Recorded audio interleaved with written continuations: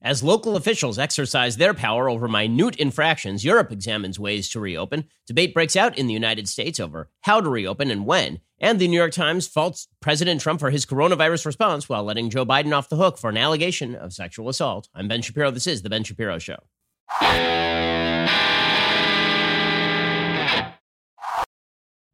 The Ben Shapiro Show is sponsored by ExpressVPN. Protect your online privacy today at expressvpn.com/Ben. Well, you may have noticed that the economy is a little bit volatile right now. By the economy is a little bit volatile, I mean nobody knows where the stock market is going. Will it be down 20% next month? Will it be up 15%? Like no one knows what the hell is going on. And now might be a good time for you to think about diversifying into precious metals. I mean, if you'd listened to me like a year ago, you'd be sitting pretty right now if you diversified a little bit into precious metals. Over 10 million unemployment claims in March. Last week, we had like another 7 million unemployment claims, up to 17 million unemployed added to the rolls in just the last month or so. Even with the stock market having a slight recovery, we just don't know the long-term impact of any of this. The prudent thing to do, diversify at least a little bit into precious metals. Think of the position you'd be in now if you had actually done this before the coronavirus upended global economies. It makes good sense to diversify. You diversify even inside your stock portfolio. Why would you not diversify in the ways that you hold your money? Before May 31st, with a qualifying purchase, Birch Gold is going to give you a free emergency kit. This backpack is absolutely loaded with all the things that are hard to get right now. Safeguard your savings with Birch Gold. They'll help you safeguard your family. So it's a nice giveaway. There's no obligation to take that first step, so you have nothing to lose. Birch Gold Group has thousands of satisfied customers, countless 5-star reviews, an A+ rating with the Better Business Bureau. Don't wait until the market drops some more to protect your hard-earned savings. Text BEN to 474747 today to see how simple and straightforward the move can be for you. Again, that's my name, Ben. Text BEN to 474747 today. See how simple and straightforward the move is. Birch Gold, they're the people I trust with precious metals investing. You should call them right now, ask them all your questions, and find out why. Again, text my name, Ben, to 474747 right now. Okay, so here is your coronavirus update. I've been off for a few days thanks to Passover, which frankly was nice because one of the big problems with Twitter is that you're checking every 5 minutes to see if they have developed a vaccine.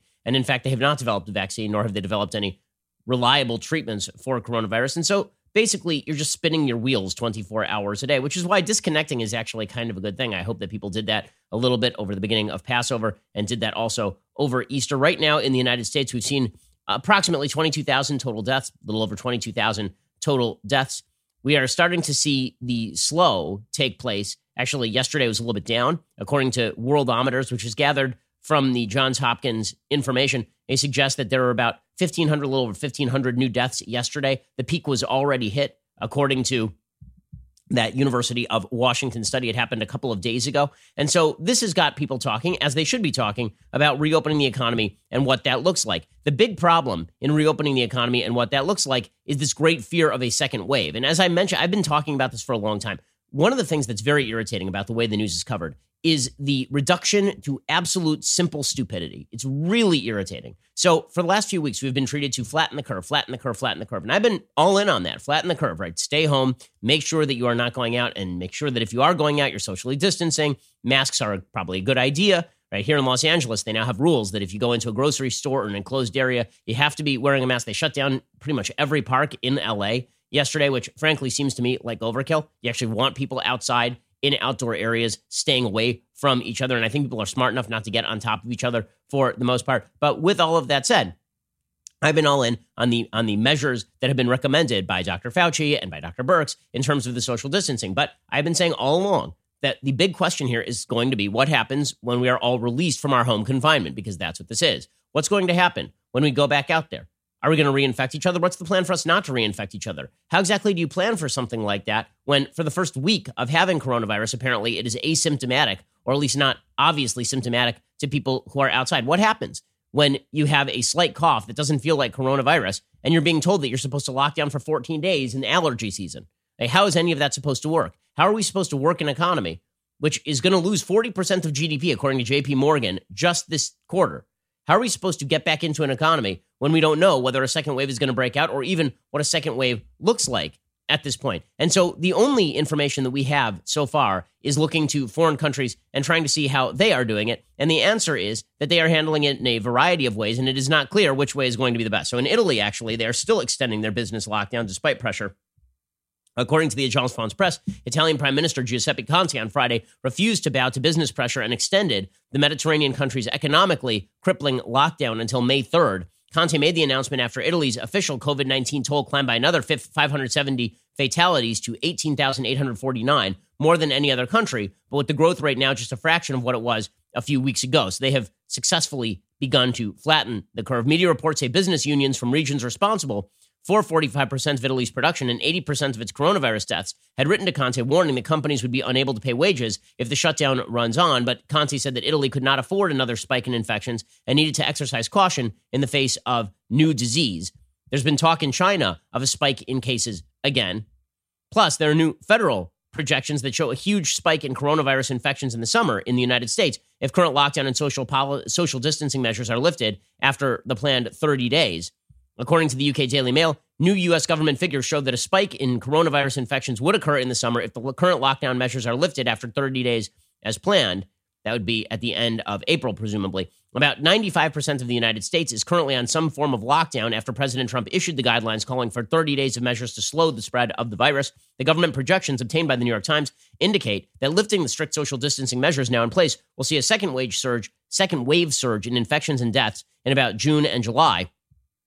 If the current shelter-in-place orders are lifted on May 30th, the death toll is estimated to reach 200,000, according to the projections obtained from the Departments of Homeland Security and Health and Human Services. So far, the United States has seen only about 22,000 deaths, which is a lot of deaths in a short period of time. 200,000 deaths by the end of the summer would obviously wildly exceed the numbers that are being put forth in, for example, that University of Washington study, which was downgraded to about 60,000 deaths if we all stay home through the end of May. The death toll could reach 300,000 without any restrictions imposed to contain coronavirus, including school closings, shelter-in-place orders, and social distancing. So as I've been saying for a long time, we may have been simply buying time for the medical system to ramp up its ICU beds and its ventilators to the point where at least you will have an ICU bed and a ventilator if you need one, but we can't actually save you. We bought ourselves a few weeks' time in order to develop some treatments. We bought a few weeks' time toward a vaccine, but there's a lot of talk about the idea that the vaccine is still not going to be developed for 12 to 18 months, which means that what are we going to do? Lock down for 12 to 18 months?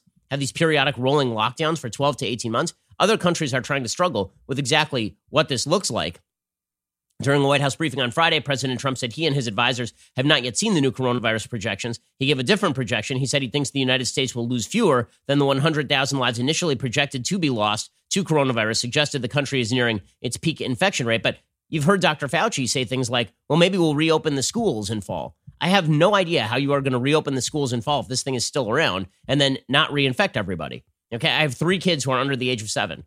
My 6-year-old and my soon-to-be 4-year-old, if they go back to school, they're going to reinfect each other. That's just the way this is going to work. Kids are germ factories. They'll reinfect each other. They'll come on over. Grandma and grandpa will have to stay home, presumably for the duration, or grandma and grandpa run a significant likelihood of being infected. Schools will become a wellspring for this sort of stuff, unless you end up with a strategy that maybe we should have attacked in the first place, which would have been to keep the most old and the most vulnerable home and let everybody else go back to work, including social distancing and masks. Maybe that should have been the program from the very beginning, because that looks, in all likelihood, like what's going to have to happen here over the course of time. Now, there are certain ways that we can alleviate some of those burdens. There's been talk about widespread testing that would allow people to go back to factories and social distancing measures and apps that will allow us to warn people if somebody's infected with coronavirus and lock things down in hotspots. But that doesn't solve the problem for people who are most vulnerable. It doesn't solve the problem for people who are elderly. It doesn't solve the problem for people who have pre-existing conditions. And Dr. Fauci warned that if the United States prematurely ends social distancing measures, you're right back in the same situation. So that second wave that apparently only I was talking about, or very few people were talking about, is very much real. And this is what drove me nuts throughout the entire conversation. People were saying, okay, we got to lock down, we got to lock down, we got to lock down. And they weren't being clear with the American public what exactly we were attempting to do. If the idea was we were locking down just so we can ramp up our medical resources, then okay, our medical resources are now ramped up. There is no, really, there are no forewarnings that the United States medical system is going to be overrun at this point. In New York, the medical system was not, in fact, overrun. I mean, Governor Cuomo said this last week. They did not run short on ICU beds. They did not run short on ventilators. They were not splitting ventilators. Or at least if they were, it was in rare circumstances where there were holdups in the supply chain. We'll get to more of this in a second, because there are no easy decisions to be made here. And I'm getting kind of sick of people who are pro-shutdown suggesting the easy decision is just to lock things down indefinitely, and people who are anti-shutdown suggesting that the easy decision is just to go back to everything as normal. Because I don't think that's right. And I think there are costs and benefits on each side. And I don't think this is easy in any way. And anybody who's telling you it's easy is lying to you. Anybody who's telling you this is an easy calculation is not looking what's happening in other parts of the world. We'll get to more of this in just 1 second. First, let's talk about the fact that there are things that we each look back on and we think, how could I possibly have gotten it so wrong? Like, for example, over Passover, you just eat tons of matzah without any foresight as to how this is going to affect your digestive system. How did I get it so wrong? Well, perhaps there are many things in life you've gotten wrong, but one thing you can't afford to get wrong is your life insurance.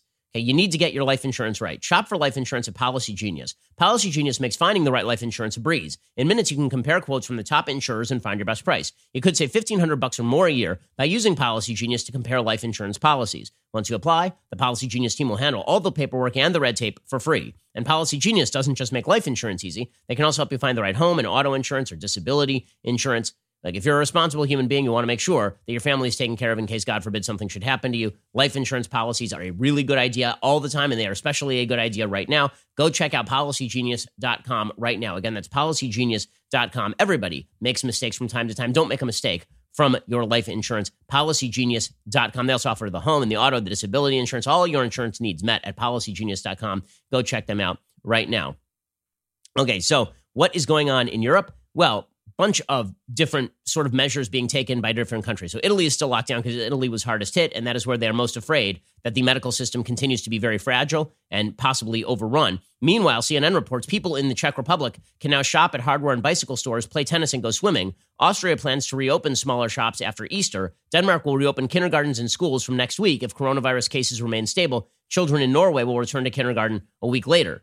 These nations are the first in the West to start feeling their way gradually out of the limits on daily life imposed by governments to curb the spread of coronavirus. For professional athlete Irina Gilarova from the Czech Republic, the easing of restrictions Thursday meant she could return to training at the Juliska Stadium in Prague for the first time since her country lockdown. It was great, honestly. I was full of excitement. I feel great, she said. Dr. Peter Drobak, a global health expert at Oxford Said Business School, told CNN countries now easing their restrictions are important and hopeful examples for the West, but any loosening of limits will carry risk. The WHO Regional Director of Europe, Dr. Hans Klug, warned this week that the situation in Europe is still very concerning and insisted now is not the time to relax measures. So it is unclear exactly how far the relaxation measures are going to go. According to Drobak, who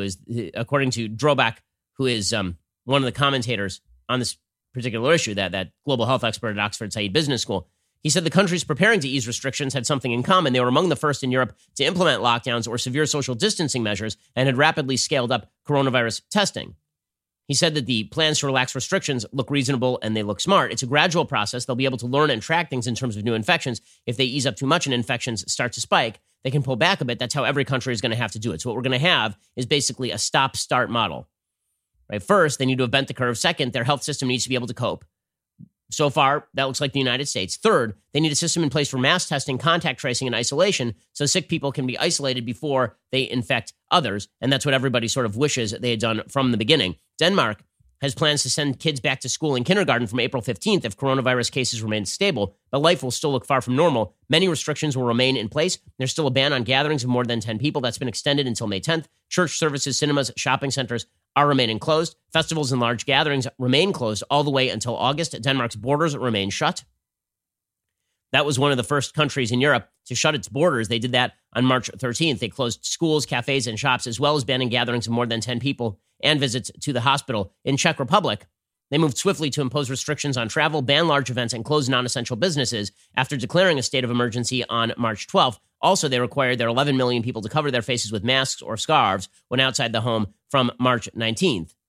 Since Tuesday, people have been allowed to exercise alone without face masks. Shops such as construction and hardware stores, bicycle repair centers are allowed to reopen from Thursday. Bikes are big, obviously, in the Czech Republic. Outdoor facilities for individual sports are reopening, but only to some extent. No more than 2 people can be in the same space. They can't use the showers or the lockers, and essential travel outside the Czech Republic will be allowed from April 14th alone. In Austria, they are also attempting a step-by-step approach. Austrian Chancellor Sebastian Kurz announced this week the country is preparing for a resurrection after Easter, reopening some smaller shops, hardware, and garden stores from April 14th. They are requiring people to wear face masks to supermarkets and on public transportation. From May 1st, all shops, shopping centers, and hairdressers will open. Meanwhile, restaurants and hotels will open from mid-May at the earliest in a gradual process. And he said that the situation is not yet over, citing Singapore, because Singapore has seen a second wave of cases. In Norway is prioritizing reopening of schools. They're going to scale back their lockdown measures from April 20th. They're going to reopen kindergartens. The government believes the latest stats provide the basis for cautious optimism. Right now, there have only been 92 deaths in Norway. Germany is also attempting some new measures. And then what's really fascinating is that the world's largest scale counterexample of all of this is Sweden. So there was a lot of talk early on about Sweden taking a very different model than everybody else. Sweden looking at the way everybody else was locking down and saying, okay, guys, you're locking down. You're going to get a second wave. What if we just kind of let everybody go about their business? And then we told everybody who was old and everybody who had pre-existing conditions to stay home. That was sort of, Sweden took some measures, but not total measures. Like in restaurants, you just weren't supposed to eat at the counter. You were now supposed to eat at socially distanced tables, for example. So how's Sweden performing right now? Well, Sweden has seen a grand total of 919 deaths out of some 11,000 cases in Sweden. There's a lot of talk about Sweden spiking. That was expected. I was always bewildered by the media coverage of Sweden because the suggestion was that they had not expected some sort of spike. No, they sort of did. That was baked into the cake. And the fact is that if you look at population by millions who have died, Sweden is not wildly outlying from other European countries. Sweden has seen 91 deaths per million population. Switzerland has seen 130. Netherlands has seen 165. Belgium has seen 337. Now, of course, the number of deaths is large per million is largely reflective of the fact that they're very, very small populations. If you look at Germany, Germany is still at 36. The United States is still at 67. But virtually every other country in Europe actually has a worse record in deaths per million than Sweden does. So for all the talk about how Sweden blew it and Sweden looks worse than a lot of other countries, that's just not true. It really is not. Okay, so it'll be interesting to see over the course of the year whether Sweden ends up having done the right thing or whether they have done the wrong thing. So all of this has ramifications for the United States because how exactly are we going to reopen? What is our strategy going to be? And as I'm going to discuss in just a moment, the answer is going to be data, data, and more data. Okay, while everybody is trying to kick the can down the road, when the data starts to roll in, it's time to make some tough decisions. And I'm sick of hearing that the decisions are not tough, that they're easy, and that anybody who suggests gradual reopening or even serious reopening is poo-pooing death, or that anybody who is calling for shutdowns is poo-pooing the economy. I don't think that's true, at least for the people who are in the decision-making positions. I think that's very true in the commentariat. I think in the commentariat, there are a group of people who basically have a stake in suggesting that anyone who says the word economy wants people to die, and a group of people who have a stake in the suggestion that anybody who says the word shutdown wants people to be unemployed. And the answer is we're going to have to draw a middle line here because there will come a point here where the costs do outweigh the benefits. President Trump is not wrong about that. That's what public policy making is all about. And to pretend that even discussing the public policy is some sort of verboten sin is disgusting, frankly. This is the biggest public policy decision that not only Trump is ever going to have to make, but pretty much anybody's going to ever have to make. To pretend that there are no sort of stakes on either side is idiocy of the highest order. We're going to get to more of this in just 1 second. First, let's talk about now being a very, very good time to take care of your mind and body. So I know it's so tempting in the middle of this whole thing to sit home and just eat ice cream. I know, it really is. Like right now, you're like, okay, I can't go to the gym. It's hard to work out outdoors because now I got to wear a mask. Like, what the hell am I supposed to do? I'm just going to sit here and I need comfort food and I'm going to watch old episodes of Friends. Well, now actually is a good time if you can do it. It's a great time to make your mood better. It's a great time to make your body better. It's a great time to actually improve your health.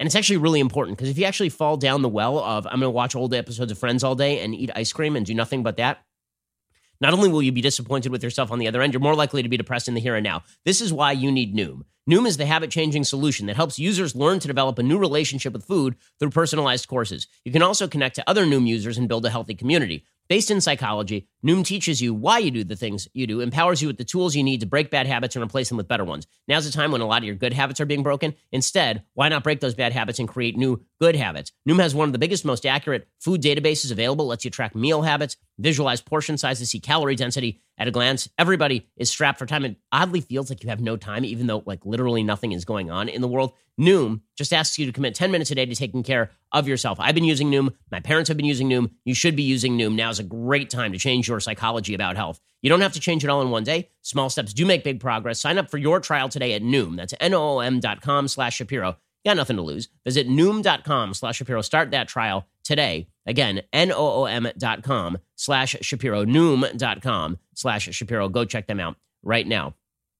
Okay, so the reason that this is becoming increasingly urgent also is because whenever you have massive government interventions like this, petty tyrants feel the necessity to go overboard. It's really an unfortunate thing, but petty tyrants feel the necessity to go completely crazy. So over in Michigan, Gretchen Whitmer, who was briefly considered a possible VP candidate for Joe Biden, she's basically been shutting down everything in the world.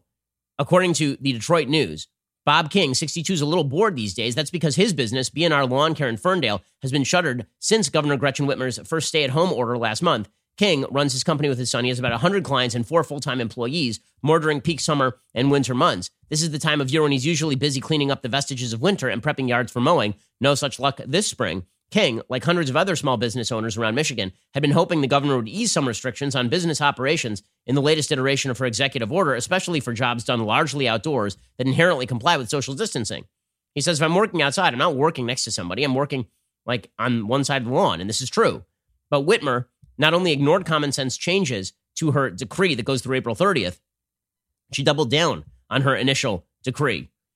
So instead of changing and allowing essential workers to include people who are, mowing lawns, for example, instead, she just insisted essentially that everybody go home.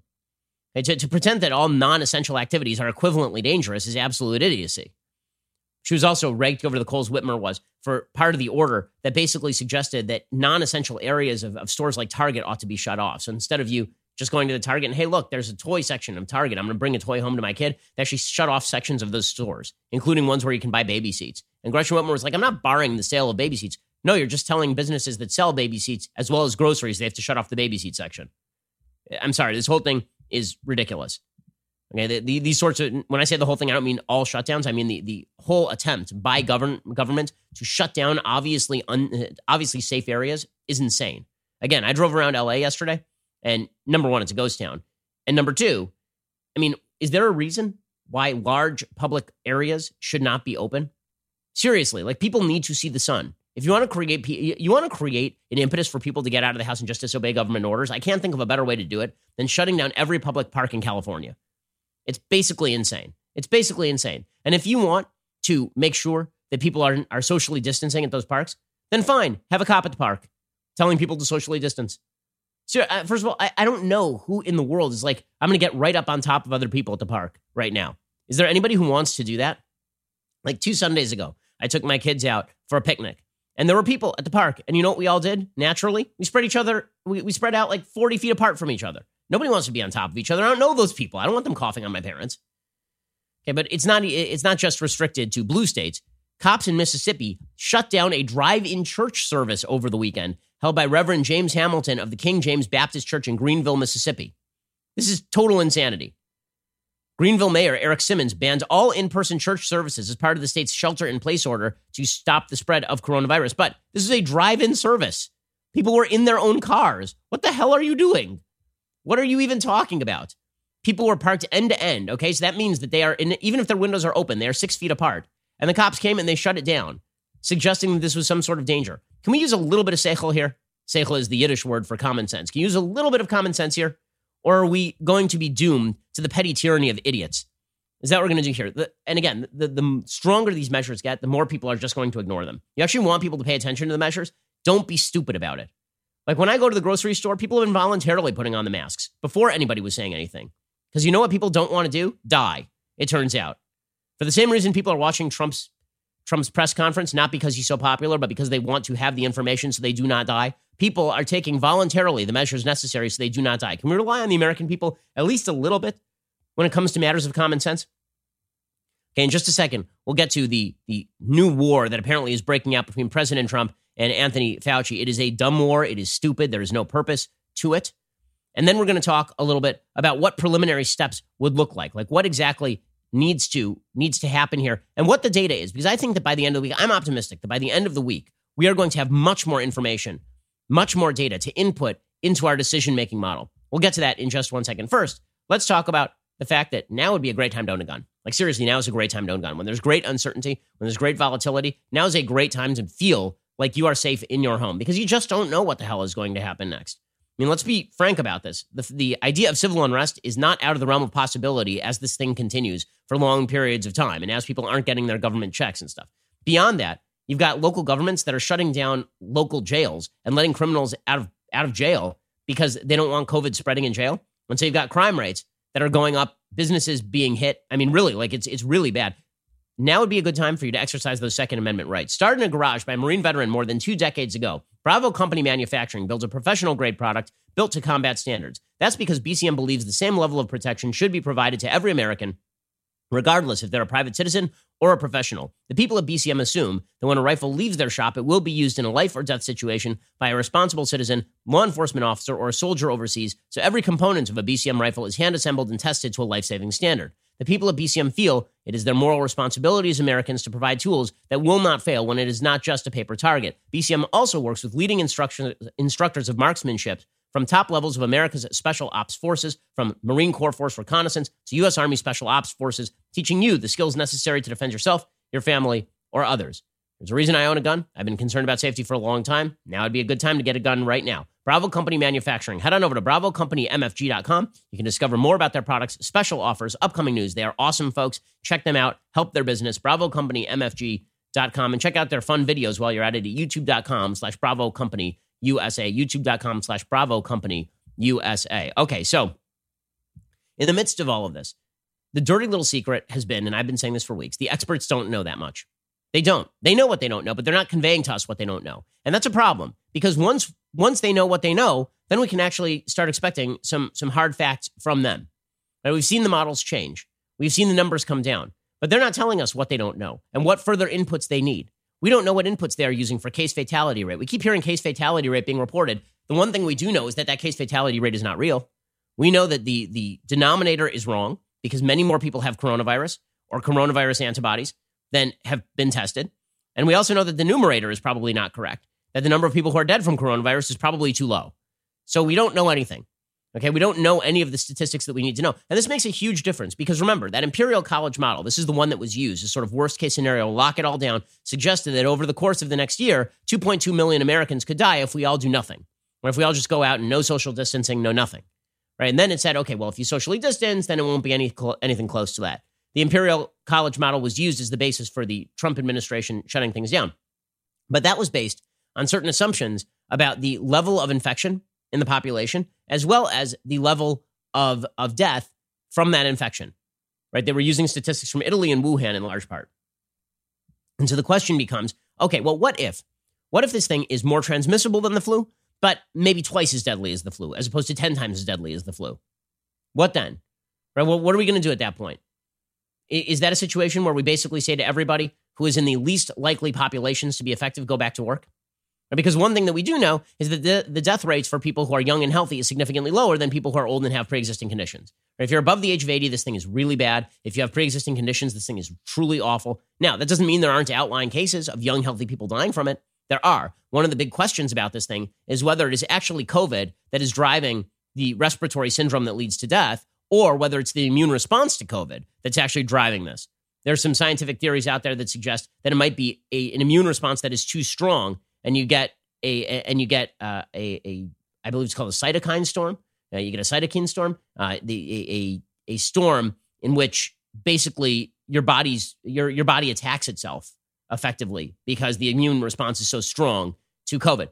That might explain why there's such a differential response among different people, because there's a biological response agent that is different in every single human being. Your immune system differs from person to person. Okay, with all of that said, we don't know a lot of that information, but that information, I think, this week is going to be forthcoming. There's some preliminary guesstimates that are sort of fascinating, and I want to get to those. According to Reason magazine over the weekend, preliminary results are out from a COVID-19 case cluster study in one of the regions worst hit by Germany's coronavirus epidemic, and they are, in fact, somewhat reassuring. One often heard statistic is the case fatality rate. This afternoon, that figure stands at 3.5% for COVID in the U.S., but that rate is really inflated, as I say, because it doesn't count asymptomatic cases or undiagnosed people who are recovering at home. Over the last 2 weeks, German virologists tested nearly 80% of the population of Gangelt for antibodies that indicate whether they had been previously infected by the coronavirus. Around 15% had been infected, allowing them to calculate a COVID-19 infection fatality rate of about 0.37%. The researchers also concluded that people who recover from the infection are immune to reinfection, at least for a little while. For comparison, U.S. infection fatality rates from the 1957-1958 flu epidemic was about 0.27%. For the flu epidemic in 1918, it was about 2.6%. For seasonal flu, the rate typically averages around 0.1%. Basically, the German researchers found that the coronavirus kills about 4 times as many infected people than seasonal flu viruses do. So as I say, you would have a higher death rate than flu, but not an exponentially higher death rate or an order of magnitude higher death rate as people were originally suggesting. That doesn't mean a lot of people won't die. It also doesn't mean that some young people won't die. It does mean that we would have to think about different segments of the population very differently. Also, there's a study over the weekend that suggests that perhaps the COVID-19 deaths were actually hitting California in January and February. According to Dr. Jeff Smith, a physician in the who's the chief executive of the Santa Clara County government, he told county leaders in a recent briefing that there might have been a dramatic viral surge in February in California. He said that maybe COVID-19 was actually in California a lot longer than we first believed, maybe like back in December. He said symptoms are very much like the flu. If you got a mild case of COVID, you didn't really notice. You didn't even go to the doctor. The doctor maybe didn't even do it because they presumed it was the flu. So in January and in February, there was very little community testing. So one of the things we have to find out is how far this thing has gone in California. If it turns out that community infection is too far gone for us to do sort of hot spot testing at this point, that the lockdown will not prevent community reinfection because it's going to be hard to trace everybody and we're not going to get the systems out in place, then perhaps our best hope is that a lot of people out there actually have this thing, so we are closer to herd immunity than originally thought. Now, I know herd immunity has become a dirty word, except for Sweden, where they're actually attempting to push it. In the UK, they tried the herd immunity strategy, and then they realized they were going to overrun their hospitals. But if our hospitals are not going to be overrun, and if the alternative is 18 months of a near shutdown, then people are going to have to start talking about whether that is plausible or not. Now, we're not going to know that based on the data. We're not going to know that until the data is in. There's some studies that are supposed to come out later this week. I personally know scientists who are working on this right now, who are attempting to establish how many people have actually gotten this thing in California, in New York. Once we know the actual case fatality rate, then we as a society are going to have some decisions to make about how we deal with this. Let's say, for example, that the case fatality rate is 0.37% like it is in Germany. Let's say that that's the actual case fatality rate. And let's say that that's an average of all the people who are dying. But let's say that the real case fatality rate for people who are above the age of 80, the case fatality rate is 17% or 18%, which is what it sort of has been so far. Let's say that it is, let's say that basically everybody who gets it when they're 80 is identifying it. There are very few asymptomatic 80-year-olds. Let's say that everybody let's say it's a 15% case fatality rate among 80-year-olds. Let's say it's a 10% case fatality rate among 70-year-olds. Let's say that it's a 3% case fatality rate among 60-year-olds. And let's say that it's a 0.1% case fatality rate among people under 40. So the same as the flu. At that point, do we say to everybody who's under 40 and healthy, go to work? And everybody else, gauge your own level of risk?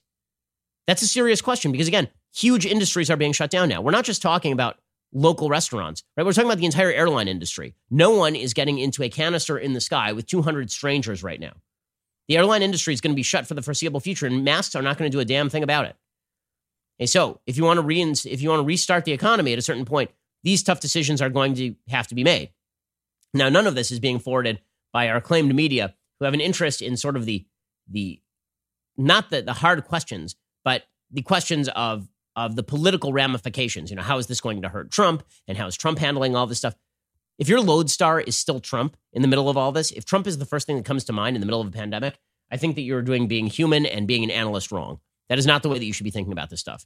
Okay, we're going to get to more of this in just 1 second. First, being locked inside right now requires double the excitement. And what could possibly be more exciting than, wait for it, 2 leftist tears tumblers? Not just 1, 2, because 2, as it has been rumored, is indeed more than 1. What is this sorcery, you ask? Well, right now, when you become a Daily Wire Insider Plus or All Access member, you get a second leftist tears tumbler. I am not lying to you. I'm not kidding. With Bernie Sanders now out of the race for president, 1 tumbler was not enough to hold all of the tears. The tumblers are overflowing. Existing members, it's natural to feel a little bit jealous, but we have a special offer coming up just for you. Daily Wire members get many amazing benefits, including, of course, that irreplaceable, magnificent, inimitable leftist tears tumbler. You get an ad-free website experience. You get access to all of our live broadcasts, our show library, the full 3 hours of the Ben Shapiro Show, access to the mailbag, and now exclusive election insight op-eds from me. Daily Wire members also get to ask us questions during Backstage. Our new All Access tier allows you to join in live online Q&As with me and the other hosts. In fact, I have one tonight. So again, become an Insider Plus or All Access member. Double your tiers or the tiers of others with 2 leftist tiers tumblers. Go to dailywire.com/subscribe to get started. Get 10% off with promo code Shapiro. That's dailywire.com/subscribe, coupon code Shapiro, and get the rarest of all beverage vessels, times two. Times two. How magical. We are the largest, fastest growing conservative podcast and radio show in the nation.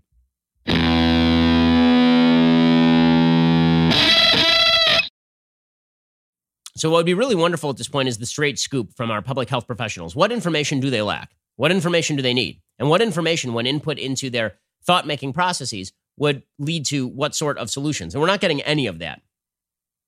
Honestly, I think Dr. Fauci is great in a lot of ways. This is one area where I think he has really been bereft. I think the same thing is true basically of Dr. Birx. I think that our public health professionals need to be fully honest with us as to what they don't know. Now, I think that they are saying it, right? I think that in their writings, they're saying it. I think that when they speak long form, they're saying it. But I think that they need to be saying, listen, right now, like, be honest with us. Just be honest, okay? Here's the data we're missing. Here's the data we need. We can't make a decision to reopen until we have this data. That's what's happening here, right? So Dr. Fauci said over the weekend, this has been his constant refrain, that the virus decides when we reopen. That's not true. We decide when we reopen, right? We do. Now, we could make a horrible decision. We could make a great decision, but we are the ones who decide. We take in all the virus doesn't decide a damn thing. The virus is not a decision-making tool, right? The virus is not the one who's sitting in the White House. The virus is a horrible, horrible thing that is happening right now. And we are going to have to deal with that and the other horrible thing that's happening right now, which is the destruction of tens of millions of American jobs and hundreds of thousands of American businesses. We are going to have to make those calls. And I think it is, frankly, I think it's manifestly irresponsible for people to consistently go around saying things like, it's going to become eminently clear when we can reopen based on the virus. No, it is not. If it were, then Europe wouldn't be struggling with it right now. China wouldn't be struggling. Singapore wouldn't be struggling. Everyone is struggling with this right now. You know why? Because these are tough decisions, and there are no good answers. Sometimes all the answers are crappy. The kind of ease, like this annoys me. The virus is not making the decision. Now, I know what Fauci is trying to say, which is that we don't have enough data. So just say that. Say we don't have enough data. Once we have the data, then we can start making some tough calls about what is the best possible way for us to decide between risk to life on the one hand and risk to quality of life and freedom, which turns out is kind of an important thing in America. Like, I don't know about you, but I don't want to live like this for another 18 months. I don't think many people do. Anyway, here's Dr. Fauci suggesting the virus decides when we reopen. The virus kind of decides whether or not it's going to be appropriate to open or not. What we're seeing right now are some favorable signs, as I've discussed with you a few times on this show. It's looking like that in many cases, particularly in New York, we're starting to see a flattening and a turning around.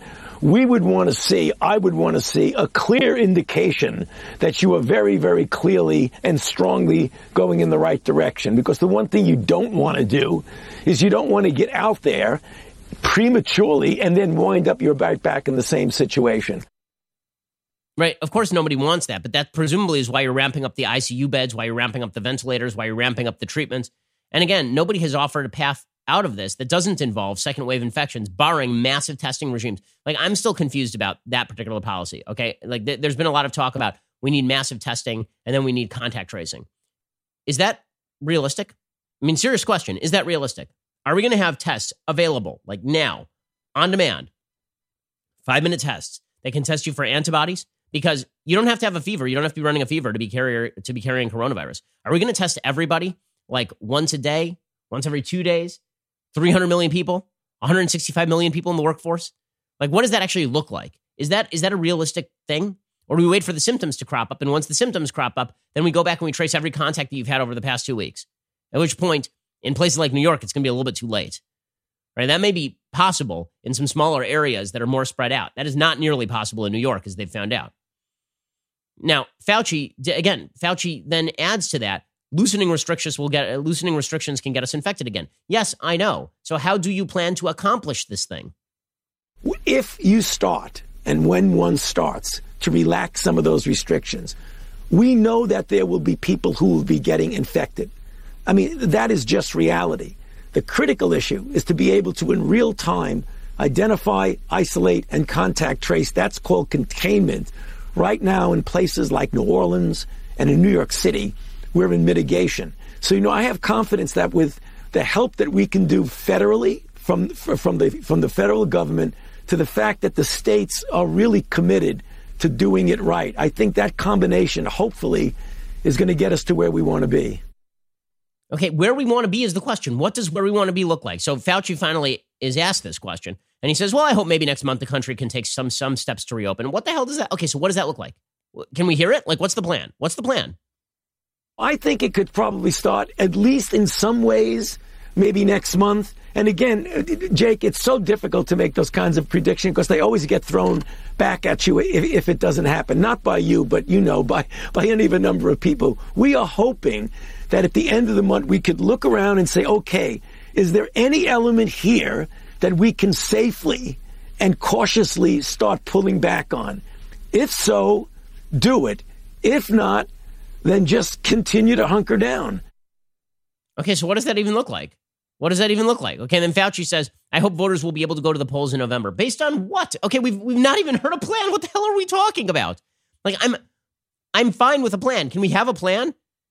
I feel like giving the Joker speech in The Dark Knight, right? Everybody's okay so long as there's a plan. We need an app, but he's right. I mean, like, we actually need some form of plan here, and we need to know how realistic the plan is. It can't just be people screaming widespread testing and contact tracing. Yes, I can say those words too. It's magical, but that doesn't solve anything. What system is going to be in place to make this stuff happen? Here's Fauci saying he hopes voters will be able to go to the polls in November. So he's already said he thinks that schools could open in September and polls could be open in November. How? Okay, let me, really, how? My kids, as I've said before, are 6 and 3. Do you think my kid is going to wear a mask in the classroom, my 3-year-old? I can't even get the kid to wear pants. You think he's going to wear a mask in the classroom? It's not going to happen. Okay, like I took him to the doctor recently, and they asked him to wear a mask. And the first thing he did was he reached off and he pulled the mask, and I put it back on. He pulled it off, and I put it on. You think you're going to be able to do it with classrooms full of 4-year-olds? How? And then here's Fauci saying that he hopes that we'll be able to go to the polls in November. Listen, I hope lots of things. I do. But how about your inputs? How about how we are making these decisions? It is frankly annoying to me that nobody is even asking the question as to how these decisions get made. What metrics are you using? What additional data do you need? Tell me so we can help. And don't tell me the only way to help is just to stay home, because I don't think that's right. You're asking people to give up their livelihoods for good in order for you to not have any sort of plan, in order for you not to tell us how the formula works. Here's Fauci saying that he hopes voters will be able to go to the polls in November. I hope so, Jake. I can't guarantee it. I believe that if we have a good, measured way of rolling into this steps towards normality, that we hope by the time we get to November that we'll be able to do it in a way which is the standard way. However, and I don't want to be the pessimistic person, there is always a possibility as we get into next fall and the beginning of early winter, that we could see a rebound. Okay, so, I mean, all right. Thanks for this complete level of uncertainty. Now, again, if there's uncertainty, you're the expert. Tell us how we alleviate the uncertainty. That's what experts do. Right? Experts don't just say, I know the level of uncertainty. They say, here's what we can do to alleviate the uncertainty, or alternatively, there's no way to alleviate the uncertainty, in which case we now have to make a hard decision in the presence of the data. The assumption is the data is what the data is, what the data are, what the data are. What are you going to do now? But instead, we're not hearing what we need to know. We're not hearing how we get the information we need. We're not hearing how the decision gets made, because we cannot continue like this. It cannot continue. Now, what are the media concerned with? They're concerned with Fauci being mean to Trump. So Fauci was on with Tapper on CNN, and Tapper says, okay, well, should we have locked this thing down earlier, like in February, like South Korea did? And Fauci says, I think it's kind of unfair to compare us to South Korea, actually. That comparison doesn't hold. Here's Fauci attempting to defend the president. Now, the reason that I bring this up is because the headline yesterday was Fauci rips Trump. I'm going to show you the clips that people are talking about. Fauci is deliberately attempting to avoid ripping Trump because he knows that if he pisses off Trump, then Trump is just going to get pissed off and not listen to him. So here is Fauci trying to avoid ripping Trump. The media then printed the headline, Fauci rips Trump. And predictably enough, Trump then retweeted a call to fire Fauci because everything is idiotic and everyone's a moron. Here is Fauci being asked about South Korea and attempting to avoid the comparison. If you look, could you have done something a little bit earlier? Would have had an impact, obviously. But where we are right now is the result of a number of factors. The size of the country, the heterogeneity of the country. I think it's a little bit unfair to compare us to South Korea, where they had an outbreak in Daegu and they had the capability of immediately, essentially, shutting it off completely in a way that we may not have been able to do in this country. So obviously, it would have been nice if we had a better head start, but I don't think you could say that we are where we are right now because of one factor. It's very complicated, Jake. Okay, now that is him attempting to avoid the we should have just been South Korea. Then Fauci was asked about whether lives could have been saved with earlier implementation. He says, well, I mean, sure. And if you'd shut down the entire economy in December, then you would have saved a lot of lives. But that's not how political decisions get made. This was printed in the papers as Fauci ripping Trump. He's working so hard not to rip Trump here. I mean, what? Just listen to it. He's working desperately hard not to rip Trump because he knows what's going to happen. You rip Trump and then Trump threatens to fire you. Every single person in the administration knows the formula here. And he's attempting to avoid it unsuccessfully. It's the what would have, what could have. It's very difficult to go back and say that. I mean, obviously, you could logically say that if you had a process that was ongoing and you started mitigation earlier, you could have saved lives. Obviously, no one is going to deny that.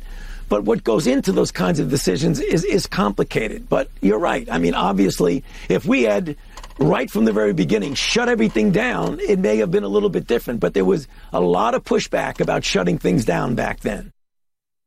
Okay, so that is him attempting to not rip Trump. The media prints, he rips Trump, and then Trump immediately tweets out how he wants to, like, he retweets somebody saying that Fauci should be fired.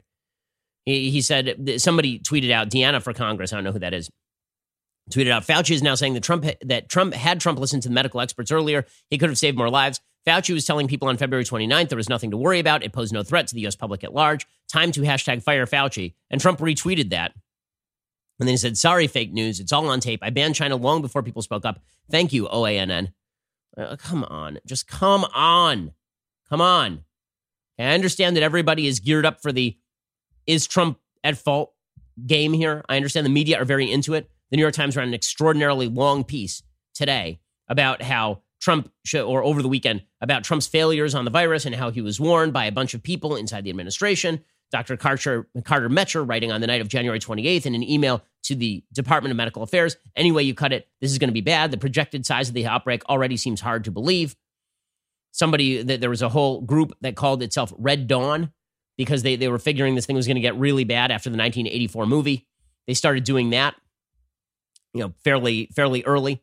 And then Trump apparently didn't take any of this stuff seriously. The National Security Council office, responsible for tracking pandemics, received intelligence reports in early January predicting the spread of the virus. Despite Trump's denial weeks later, he was told about a January 29th memo produced by Peter Navarro laying out the potential risks of the pandemic, 500,000 deaths. The Health and Human Services Secretary, Alex Azar, warned Trump of the possibility of a pandemic on January 30th. By the third week in February, the administration's top public health experts concluded they should recommend that Americans be warned to social distance and stay home from work. The White House instead focused on messaging, and crucial additional weeks went by the wayside.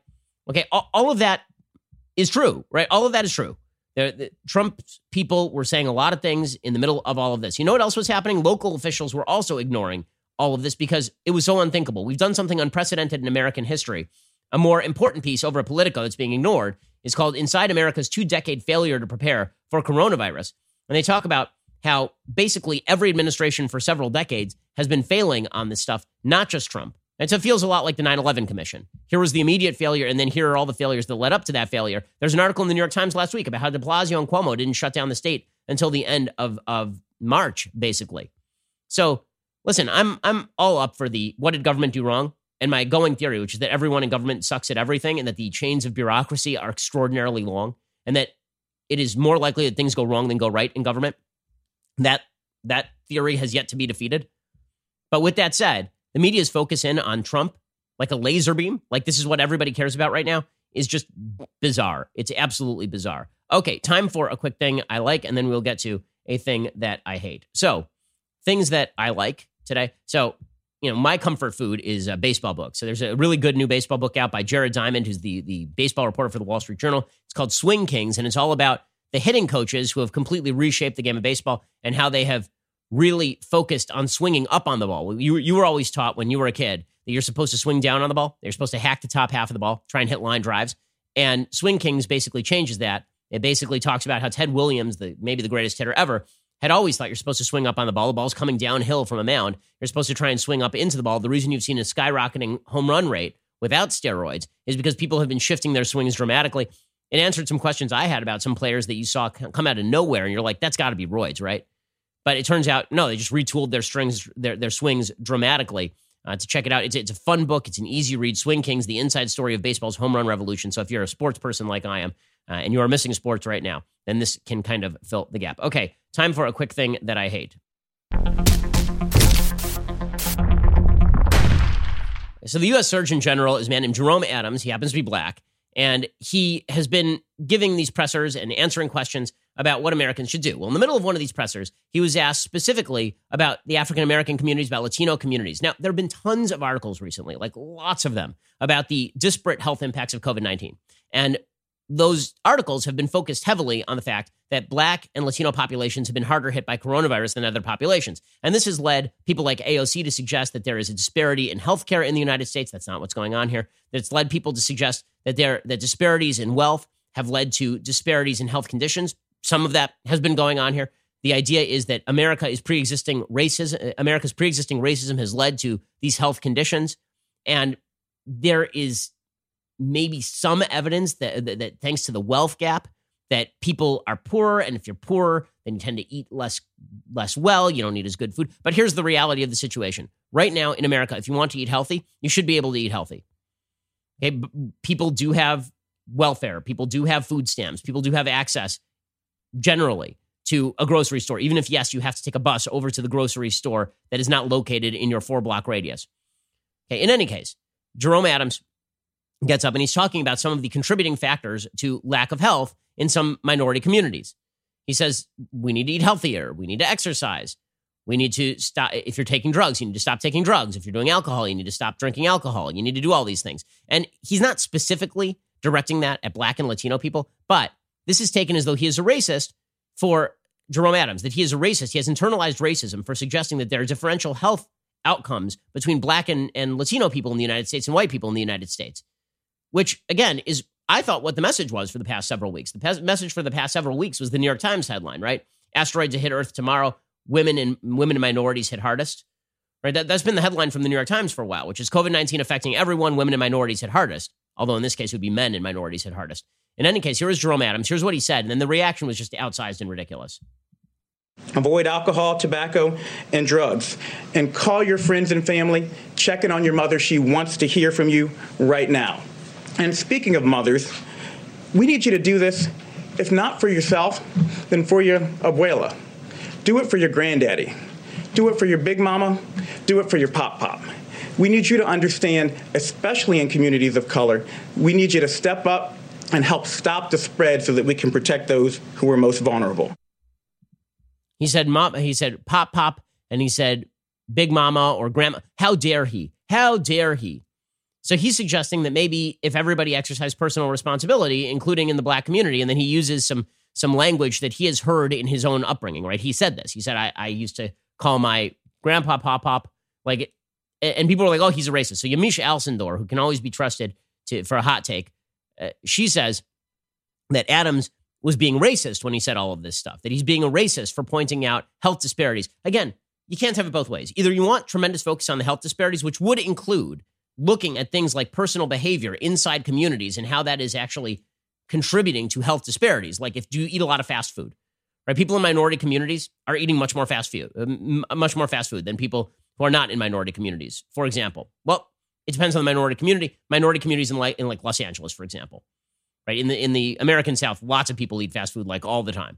In just by studies. But overall, it has been shown that Black Americans tend to eat fast food more than white Americans, just broadly speaking.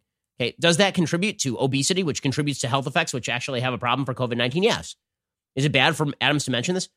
Apparently, you're only supposed to mention health disparities when you're going to blame the system at large or American racism at large. But when you're talking about personal activity and what you can do to change your risk from COVID-19, it's very bad and it makes you a racist. So here's Yamisha Alcindor doing this routine. You said that African Americans and Latinos should avoid alcohol, drugs, and tobacco. You also said do it for your abuela, do it for Big Mama and Pop. There are some people already there are some people online that are already offended by that language and the idea that you're saying behaviors might be leading to these high death rates. Could you talk about whether or not could you, I guess, have a response for people who might be offended by the language that you used? Okay, again, if you are super offended, I just want to know, are we supposed to discuss the racial disparity or are we not supposed to discuss the racial disparity? And if we do discuss the racial disparity, is your chief complaint going to be that this Black Surgeon General is a racist for using language with regard to Latino grandmothers and grandfathers and aunts and uncles? And like, really, that's where you're going to go? It seems to me you might be missing the point, deliberately, actually. It seems to me that you might be deliberately missing the point in order to focus in on narratives that confirm your priors, which is that American racism is everything when it comes to health disparities in the United States, and personal behavior has nothing to do with anything. Now, let me just say this. White, black, or green, if you would like to live through COVID-19, here are a few things that you can do. You can exercise. You can eat better. You cannot drink alcohol. You cannot do drugs. And if you are among a group of people who are doing that more often, particularly young people, don't do it. Okay, how about that? And if he's asked about health disparities and he answers about health disparities and he uses statistics to back it up, again, if you're focused in on the racism narrative at this point in time, I think that you're completely missing the boat. It's so funny. For 5 seconds, it was the virus unites us all. And then it went to the virus is terrible for Black and Hispanic people. And if you mention that there might be differentials in behavior, statistically speaking, with regard to some behaviors, then that's very, very bad. Or if you use language specifically to appeal to Black and Hispanic people for issues that affect everybody because you're talking to Black and Hispanic people, that's also very bad. What a stupid world we live in. Seriously stupid. Okay, so a little bit later this afternoon, apparently there will be an announcement on a regional reopening plan with governors from New Jersey, Connecticut, Pennsylvania, Maryland, and Delaware. Expect that to be, we're not reopening ever. Expect that to be the outcome there. We will also be having we're going to be having some more updates on data as it comes out a little bit later today. We have 2 more additional hours of content later today. Otherwise, show up later tonight. If you are a member of any sort, you get access for now to the All Access Live. I believe I'm doing the All Access Live tonight, so we'll be hanging out. I'll be wearing a T-shirt, as is now my All Access Live garb, I promise. So if you've been itching for a sight of these guns, I know, no. But if you were, then that would be the time. Otherwise, we'll see you here tomorrow. I'm Ben Shapiro. This is The Ben Shapiro Show. If you enjoyed this episode, don't forget to subscribe. And if you want to help spread the word, please give us a 5-star review and tell your friends to subscribe too. We're available on Apple Podcasts, Spotify, and wherever you listen to podcasts. Also, be sure to check out the other Daily Wire podcasts, including The Andrew Klavan Show, The Michael Knowles Show, and The Matt Walsh Show. Thanks for listening. The Ben Shapiro Show is produced by Colton Haas, directed by Mike Joyner, executive producer Jeremy Boring, supervising producer Mathis Glover and Robert Sterling, assistant director Pavel Wydowski, technical producer Austin Stevens, playback and media operated by Nick Sheehan, associate producer Katie Swinnerton, edited by Adam Sayevitz. Audio is mixed by Mike Coromina. Hair and makeup is by Nika Geneva. The Ben Shapiro Show is a Daily Wire production. Copyright Daily Wire 2020. As the coronavirus doomsday models fall apart, the alarmists who pushed them are doubling down on their draconian policies. We will examine the value of civil disobedience when power-hungry hypocrites get exposed and lash out. Then, the former Biden staffer accusing the presumptive Democratic presidential nominee of sexual assault files a formal police complaint, and the mainstream media go into full cover-up mode to protect Joe. Finally, we take a look at the glaring logical fallacy at the heart of the left's favorite coronavirus narrative. All that and more, check it out on The Michael Knowles Show.